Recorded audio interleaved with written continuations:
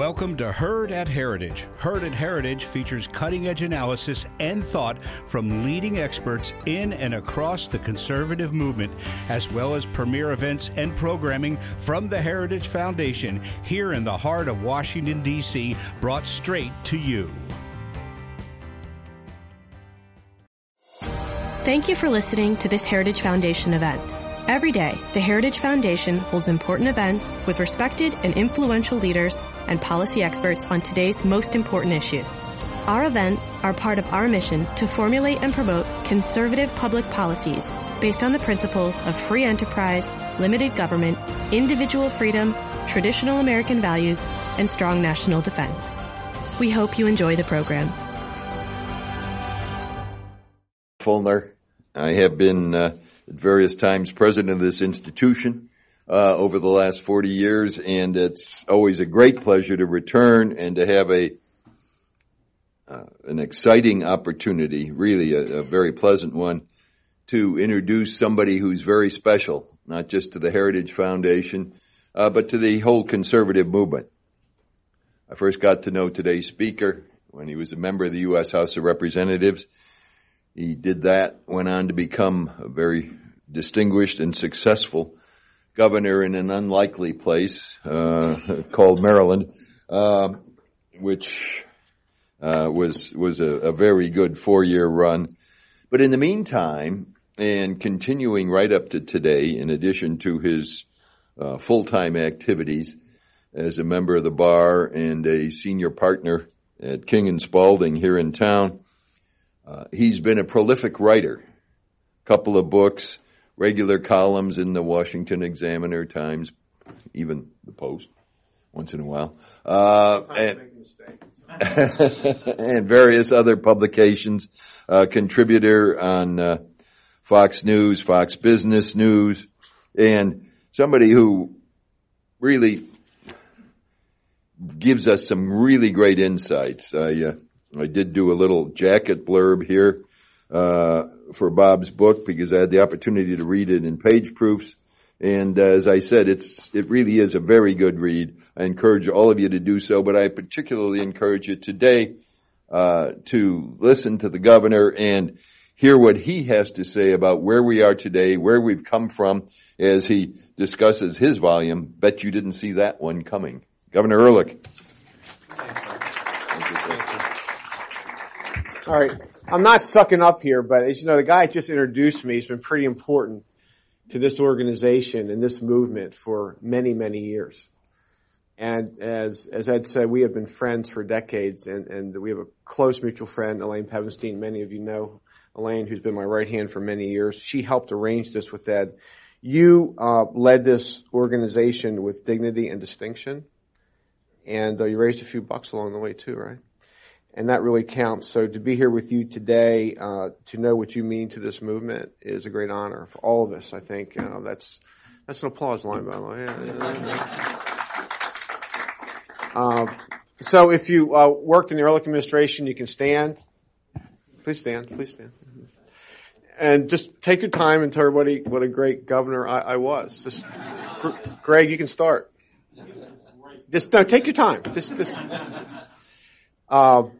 Anyway, it's good to be here. I'm going to be real brief. I've been running around the country with the book, and as the people who've been around me for many years know, I write my own stuff. As a member of Congress, wrote my own speeches. As a governor, I wrote my own States of the Union and major speeches, and my Deputy Chief of Staff, Ed Miller, is back there, knows very well, because sometimes I would wake up on State of the State Day, and I was upset, Ed. The left had done something to me, to our cause.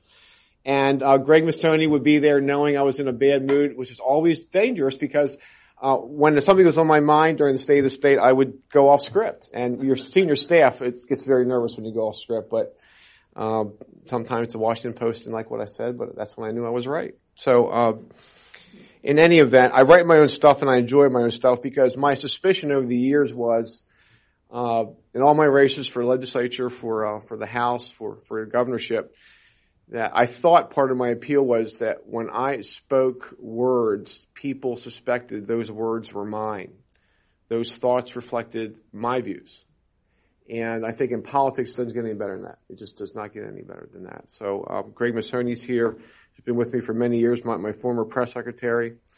And he knows how true that statement is. So with regard to this book, it's my fourth book. It's done very well. It started number one on one of Amazon's political categories. It came out real hot.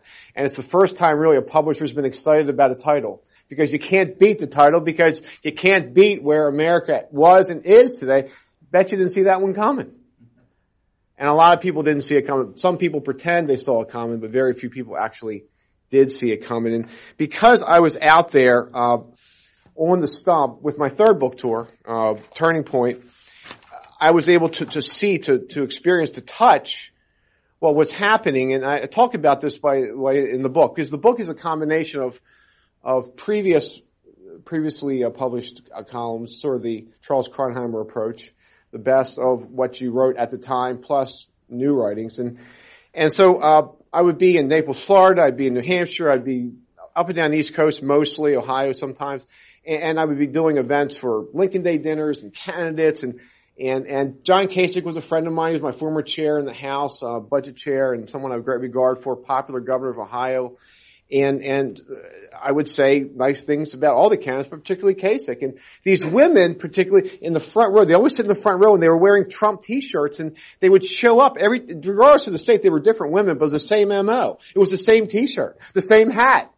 And when you said something that could be interpreted potentially as not necessarily critical of Donald Trump, but positive with regard to another candidate, you got the catcalls, you got looks, you got sneers. I got booed.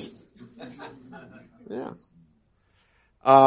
And so I would go back to my law firm, King & Spalding, one of the best law firms in the world, one of the largest, one of the most successful, and as many of you know, some of you know me very well, I do not drink. I've never drank and never felt the need to drink. And I would go back on Mondays and report to my colleagues that there's something happening out there. I'm touching, I'm seeing, I'm feeling it. And it's Trump, and I know my buddies really thought I'd started to drink. And they were talking about me, right, Greg? They were talking about me, right? Yeah, thanks. Now you tell me. And so the reaction I got in those meetings is the same reaction you see play out on a daily basis today.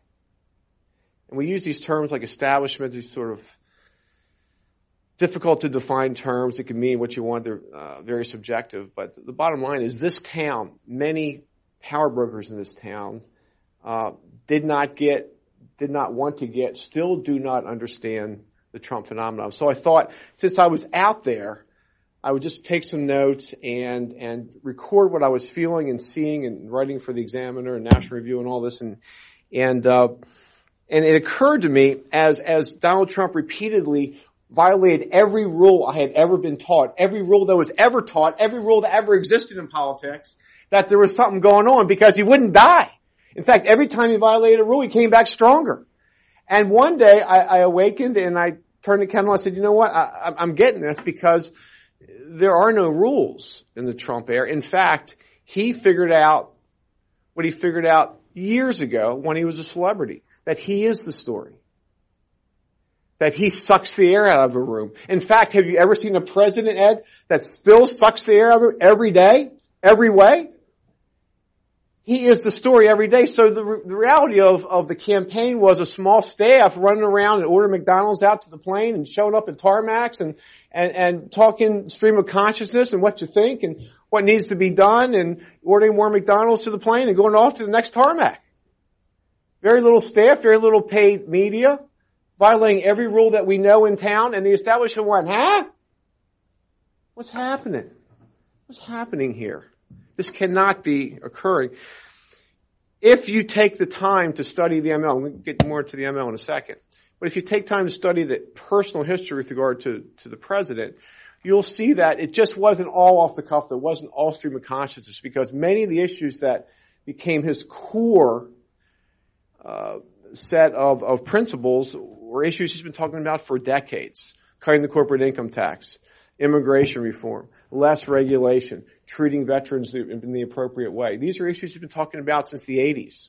Of course, he was doing WWE once in a while and showing up at WrestleMania, and he was starting to football league and all that sort of stuff. But in between, he was giving serious policy talks. And those issues reverberated around America during the 2016 campaign. So you had this phenomenon out there, and so he's doing his thing. And as we know, Hillary Clinton was doing her thing, which was no insults to millennials here. I love millennials. I'm raising one. He's a conservative. And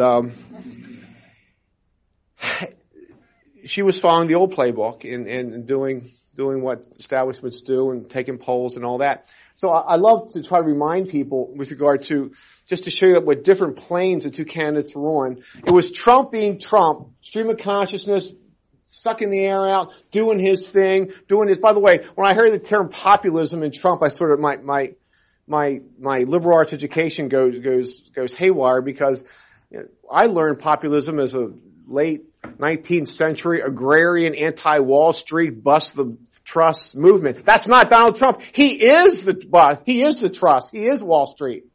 So whenever we use the term populism, I think we have to be it's Trump era populism. It's Trump brand populism.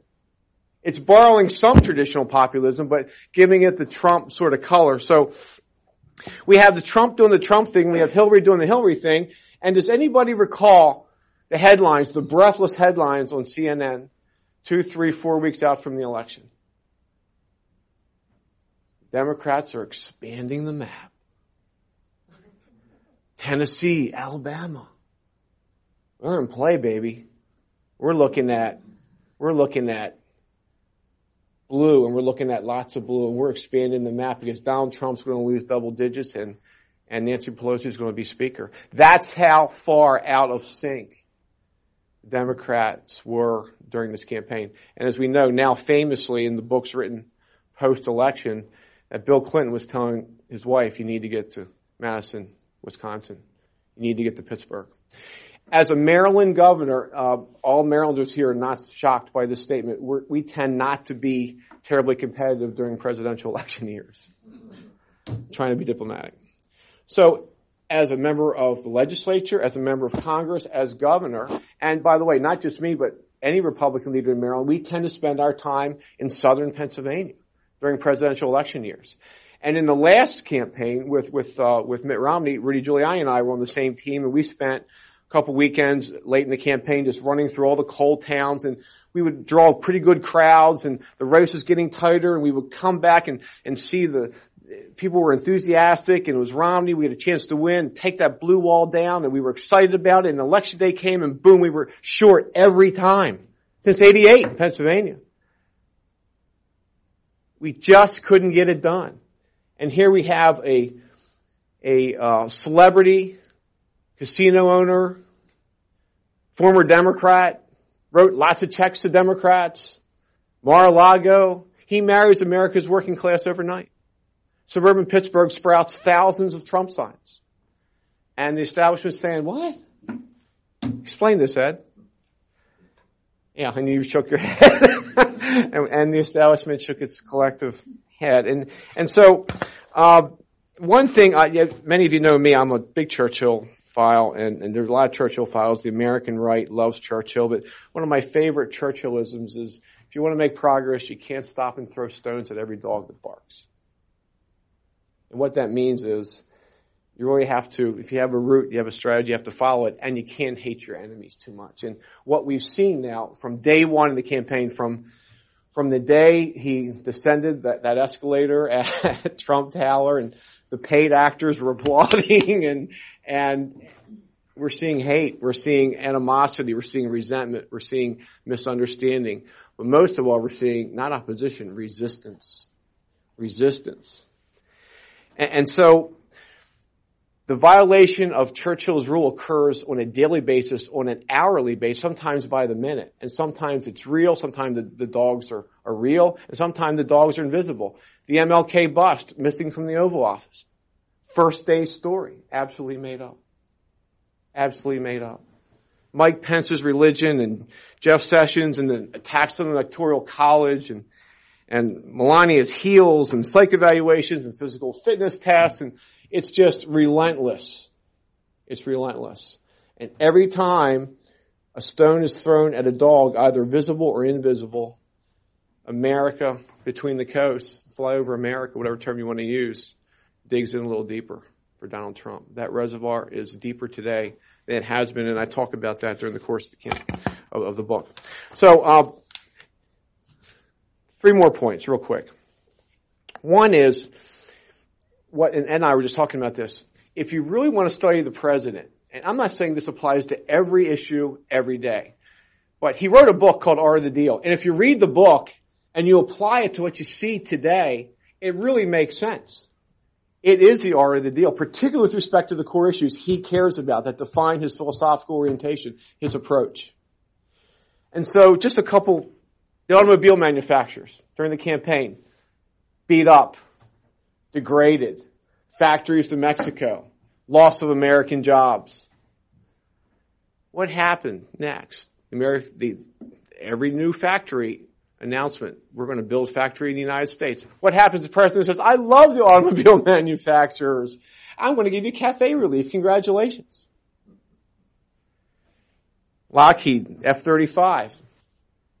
Too expensive. Degraded. Blasted. Criticized. Lockheed. What happened next? F-35, the price was cut. What happened next?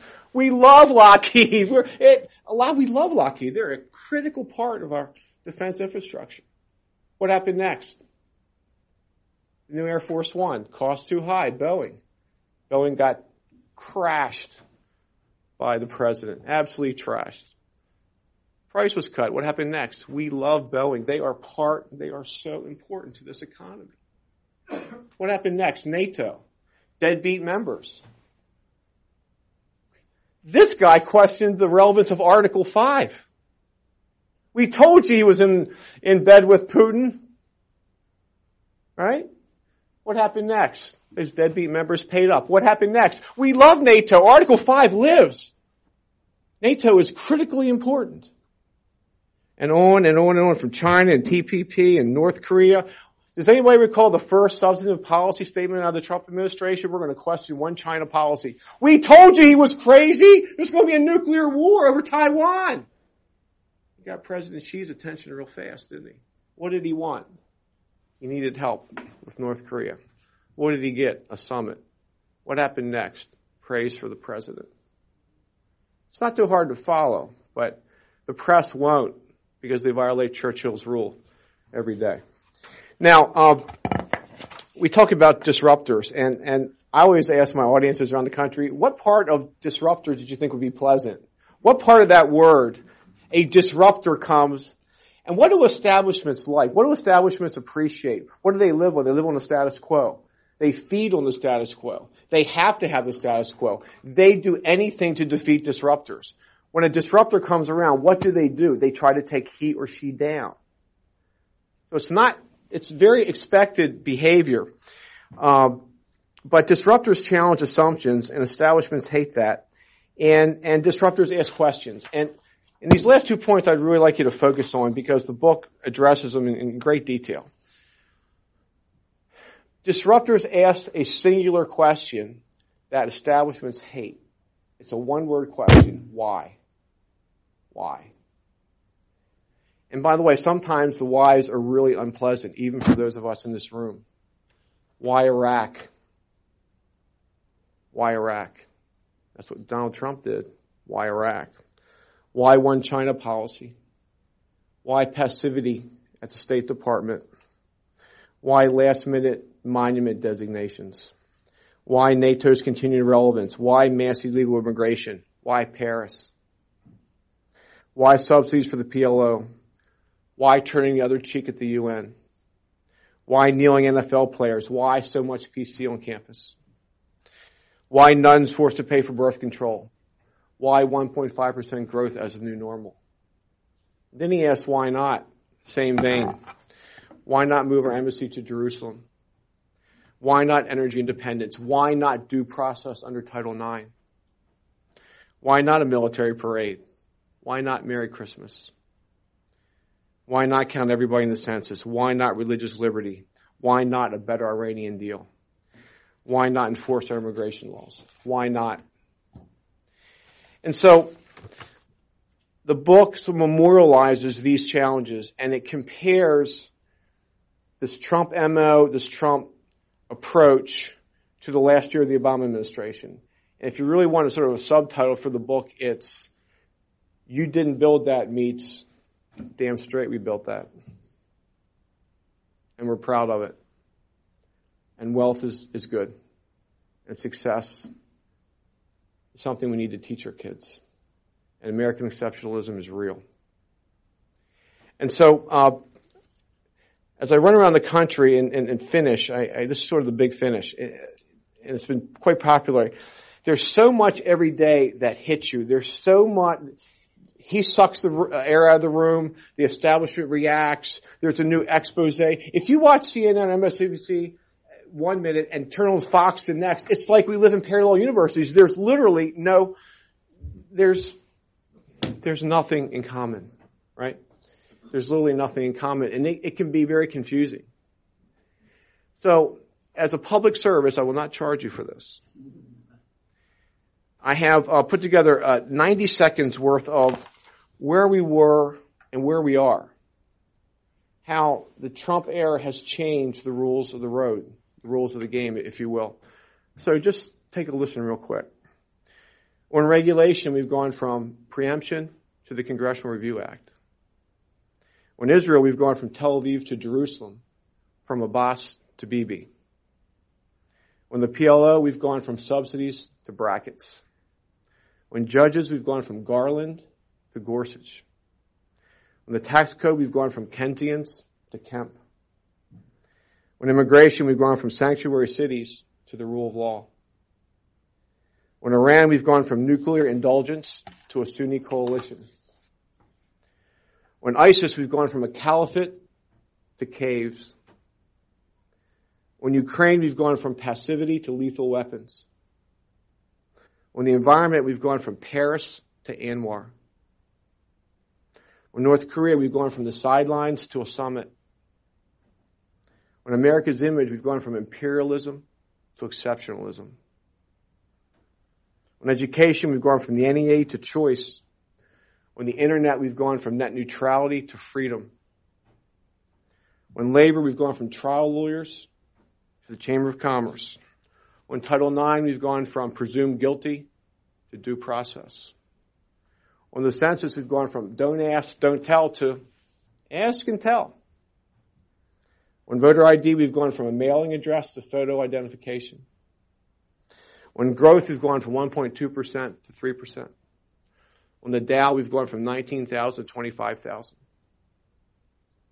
In 90 seconds, in a year and a half, I would argue, Ed, that's why heritage exists, what I just said.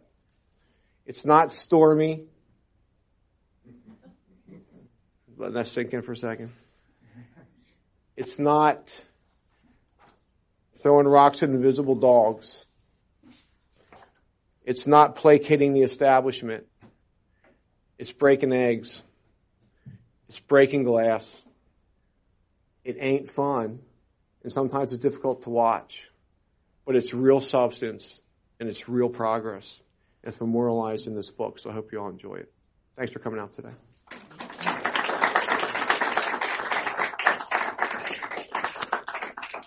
Thanks, Bob. That was terrific. You'll take some questions. I just have one correction to make. I counted there were 20, not 19 at the end. Who's got the first question? We have mics. Here we go. Yes, sir. My name is Cami Bhatt. I'm with the Pakistani Spectator. We know each other for years. So. And my question is about the separation of children from family. Since you used to work in the Congress, do you think that Trump has reduced his leverage about building a wall? I'm asking this question because now if you read Washington Post and New York Times, they are criticizing him between the line that he abandoned his supporter who were supporting him on this issue. In other words, you see Hillary Clinton's statement, you see Obama's camp having teenager. Have it both ways. Exactly. But they are criticizing. I mean, it doesn't matter what he does, they are going to criticize him. Thanks. I think we all know the administration just said in this instance, we can't take this heat. We're going to take our lump, our short-term lump, and we're going to go on.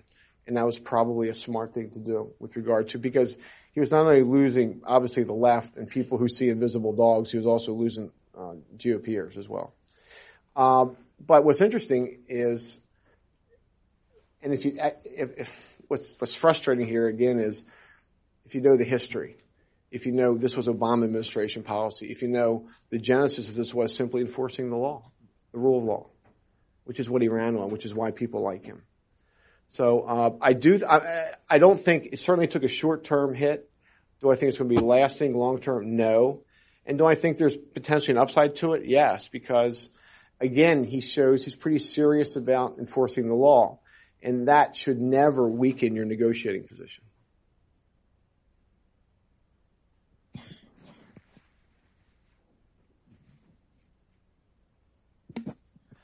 Governor, on culture war questions, given the connection between Trump's success and his style, to what extent do you think his victories are permanent or transferable? Don't you just gotta love the fact that on the left, literally their heads spin off because you have conservative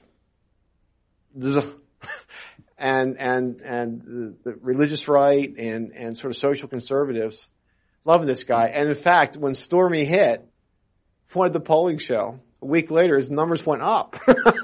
Now I would argue, if that happened to someone like me, of course I'd be dead because Kendall would have killed me. But if I think part of this is expectations, and there's some political science phrase or term that encompasses this, but in life it's expectations, and you see it repeatedly. When you have sort of a very strong philosophical candidate, and they turn on the philosophical base, and their numbers go up, right? And we see it time and time again.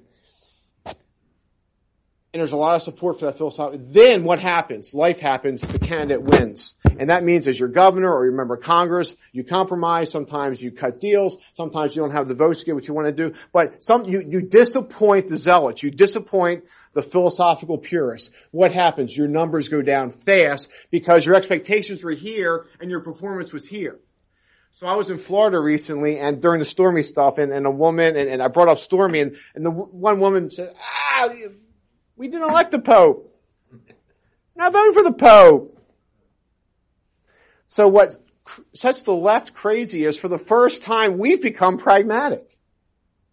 You know, we whether that's good or bad, I'll wait for future generations to judge. But we have said, there's so much good in that 90 seconds. There's so much real. There's so much we didn't expect. There's so much different. There's so much movement on the right. We're so different today. We're making progress. We can touch it. We can feel it. We can see it.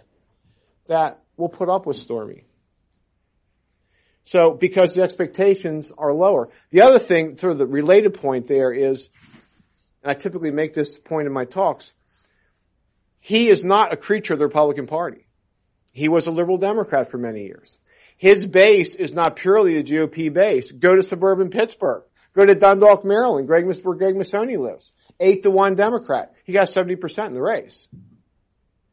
He is a function of middle class, working class, white and black people, by the way, who either showed up for him or didn't vote for Hillary Clinton. Where was Hillary Clinton night before the election? Downtown Philadelphia with Bon Jovi, getting the black vote out. What? And by the way, African American vote didn't show up. And today, and in 2.5 years, I predict Republicans are going to have a really, really nice, not story, but narrative, factual narrative, to take to the inner cities of America and say, you know what, things have improved with Donald Trump and Republicans.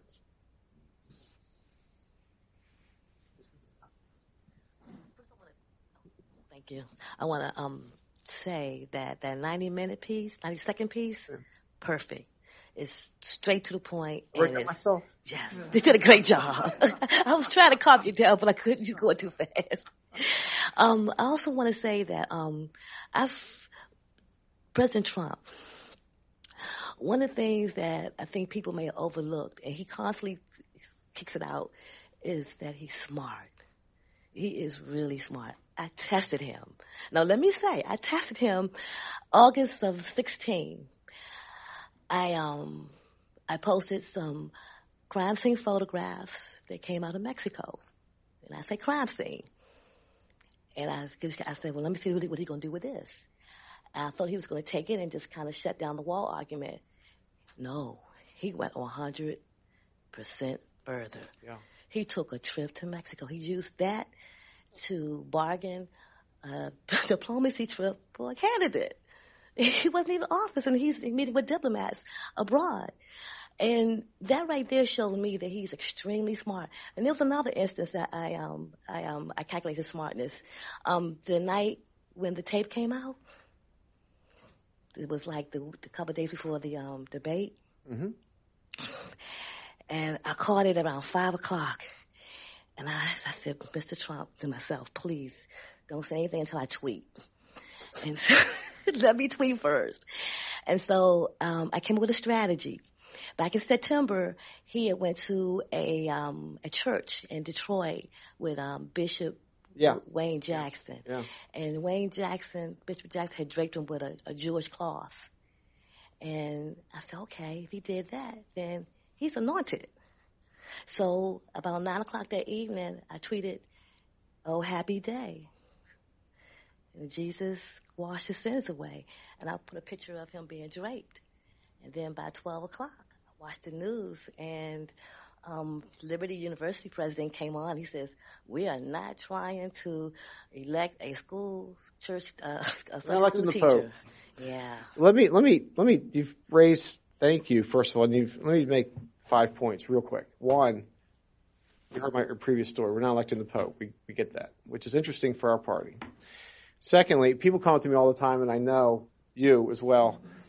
And before they finish their sentence, I finish it for them. It's, can you tell them first? I know who him is, and I know the rest of the sentence, which is going to be stop the tweets. And I stop them halfway. Can you tell him? I say no, I can't, because then you're asking him not to be him. And by the way, he likes being him, so not going to happen. Third, my best friend in Congress was Sonny Bono. We became very great friends. I'm not a big Cher fan, but I love Sonny. And we sat together in banking when I was a freshman. Didn't know him, obviously. And we just became fast friends. And he was dumb, too. Right? He was really dumb. He had top 10 songs he wrote. He had the #1 TV show in America for many years that he produced, wrote. He was the brains. He was a very successful entrepreneur, very successful politician. But he was dumb. Ronald Reagan was dumb. Fell asleep, nap time. He was dumb. You know, we're dumb on our side. And by the way, they like to repeat that. And I love the fact they think that. They think you're dumb. They think Heritage is dumb. They don't get it. And then my other observation is this, or two more for, my fourth observation is, we got to know the president when we negotiated to bring Miss USA to Baltimore. I was governor. And so we've gotten to know him over the years. We've been with him in private settings, and when you're with him in a private setting, he's almost quiet. He's almost shy, and I'm very serious about this, and you know this. What he does, though, is he consumes information. He listens. He absolutely consumes what you say, right? And then my fifth observation is go watch the speech to the Poles after the G20 last year, and you tell me he's dumb. That was probably the best speech I've seen from an American president in many years. So anyway, now he's not intellectual, doesn't pretend to be, doesn't want to be, and sometimes that hurts. But dumb, no. You're right. I agree.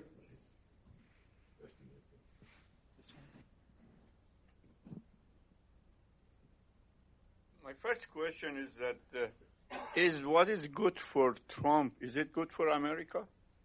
And the other issue is that moving the embassy to Jerusalem, was it a good idea? And also, wasn't it because he wanted to have the protection of Jewish lobby over here regarding immigration and media attack on him and that kind of stuff? while moving the embassy has damaged the country a lot all over the world. Well, it's not an idea. First of all, it was American policy for decades. We just didn't have presidents with the fortitude to do it. So it wasn't an idea at all. Republican, Democrat, bipartisan policy was move the embassy. He just did it. He's a disruptor. He actually did what he said he was going to do, which causes this town cognitive dissonance in many cases. Secondly, I guess the premise of your question, or the denominator, is did he do it to placate Jewish voters? And quite frankly, from what I've seen, Jewish voters who opposed him still oppose him, and Jewish voters who support him still support him. So if there was some great political calculus here, it's lost on me. And the first question is, what's good? I mean, the president's not perfect. He's not always right. My wife tells me I'm not always right. She tells me that every day, and almost. And she is right. And clearly, mistakes are made. We're humans, and the presidency is a human construct. But with regard to changing the direction of the country, there's 90 seconds. Changing the direction of the country in accordance with ways that this organization stands for, this is Reagan-esque.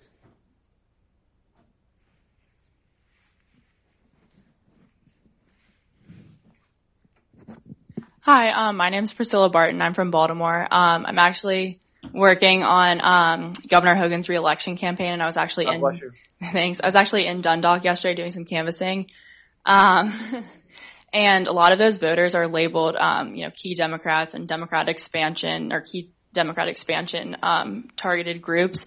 And when I was out targeting, pretty much every one of them said that they were going to be in the Republican camp. Do you think, and also, this is a side note, but Michael Bloomberg came out yesterday and said that he was going to support the Democrats in their bid to take over Congress. He did? Yeah, he did. Do you think that the Orioles, they won last night, but that wasn't his early. Do you think that, I mean, he's a different type of elite and that he's not a true politician, but do you think that he's a wannabe? Do you think that the political elites have truly realized that they're seeing a different reality than what the American people are seeing? That's what's so cool about it. When you keep throwing stones at invisible dogs, you're not dealing with reality. This is not an opposition. This is a resistance. This is something we haven't seen before. This is going to the home of free speech, Berkeley. This is where the civil rights movement and the anti-war movement and the women's movement took shape. With regard to dissent and what the country's all about. And this is going to Berkeley and saying, we're shutting speech down. We don't believe in free speech. We believe in our narrow view of the world. And it's why the left is on the defensive. It's antithetical to why you exist here and our fundamental principles. It's interesting. I wrote a piece recently, where are the liberals? When I grew up, it was liberals and conservatives. Now the liberals are being displaced, and the liberals. I love to talk to my liberal friends and say, "What happened to your movement? What happened to speech? What do you do? You're degrading freedom. You're celebrating this, and then you celebrate it. Then you have speech codes and trigger warnings and all sorts of silliness that you teach young people. What is this?" And I never get a good answer.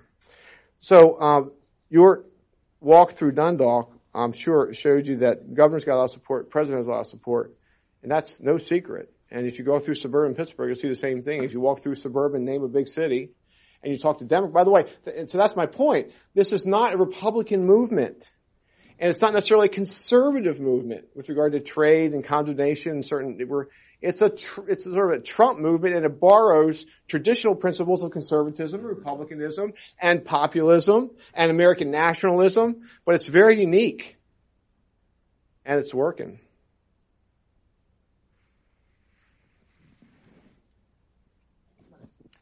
All right, let me ask for a prediction. So let's say that Trump is reelected in 2020, makes it to 2024.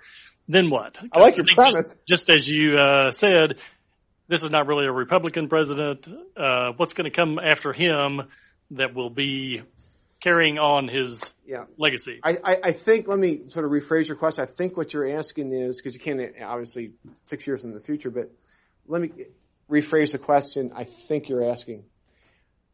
Does he take up so much energy that when you get to November of 2020, we're done? We all want to go to Cancun. We just, enough. I can't take it one more day.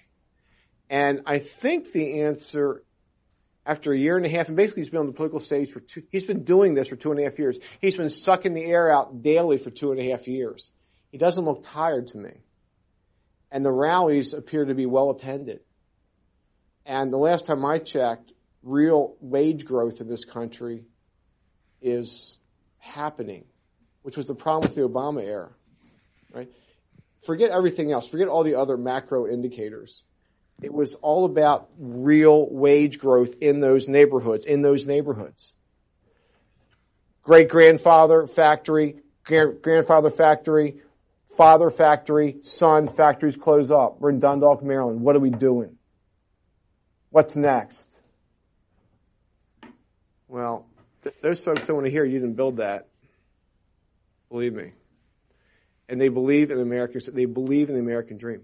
So the great answer here is I think we're not going to be exhausted. I think the stakes are so important that we're going to be able to put it together again. And right now, obviously, given the state of the economy and where we are in the world, not that things are perfect, they never are, but he's in pretty good position.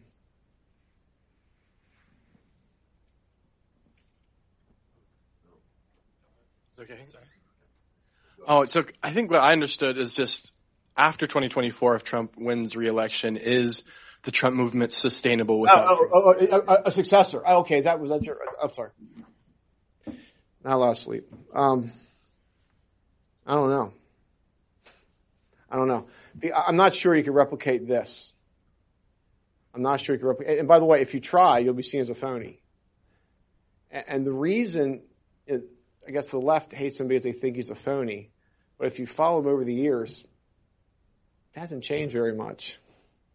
It really hasn't.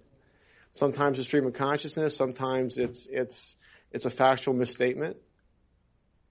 And sometimes but if you take a look at the speeches from 30 years ago, the love of America, the caring for our veterans, the importance of the economy and tax cuts and deregulation, the importance of having a country where sovereignty means something, where the country means something, that's pretty consistent. So, but as far as successor, I would guess no. But what the terrain, what the landscape is going to look like at that era, it's going to be so different. And the Democrats, by the way, they have their own challenge. Are they going to go back to be the party of the left, or are they going to be the party of progressives? Hubert Humphrey or Elizabeth Warren? I mean, agreed?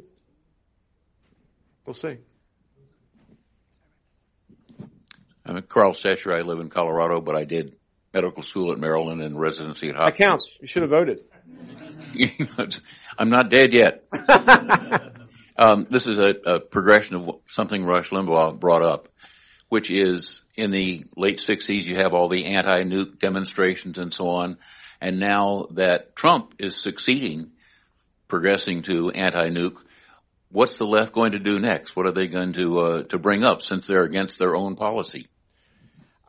I'm the wrong person to ask because I don't understand what they do to begin with. But I do know this, that if one of your foundations is class envy, again, I keep going back to you didn't build that because it was so instructive. It was so definitional with regard to those 8 years. And what that really meant was, in my view, was you need government. We are going to degrade individualism. It's the collective. It's the neighbor. It's the what did Hillary say? It's the community. The village. You know, and we all know we need help in life. We're not just individualists alone. But you go out to American entrepreneurs and ask them who built that, and they'll tell you they did. And that really sets us apart. And to degrade that message wasn't lost to a lot of people.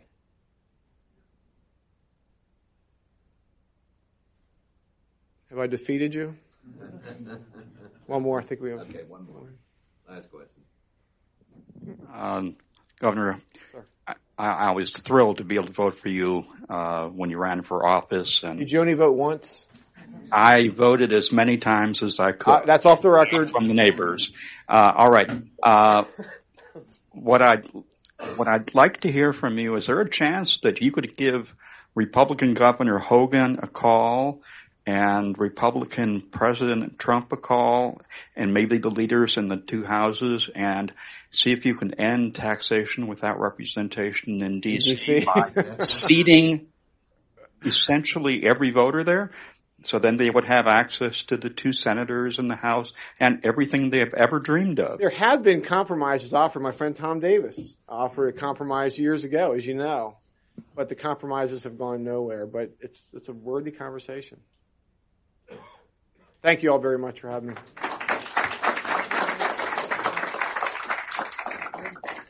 Thanks very much, Governor. We appreciate your being with us today. And copies of the book are available outside. And we thank you particularly for your kind remarks about heritage. We just had an advanced look this Sunday's New York Times Magazine as a long feature piece about heritage and our role with regard to the Trump administration. Somewhat reluctantly, I urge all of you to read it. For somebody we both know, the failed New York Times. I don't really want to add to their bottom line by another 100 subscriptions for this weekend. But Sunday's paper is going to be very good. But in the meantime, what you really have to do is pick up Bob Ehrlich's book and read it and learn from it and learn where we are and why it's such an exciting time to be a part of what's going on in Washington. Thank you, Governor Ehrlich. Appreciate it. You signed some books?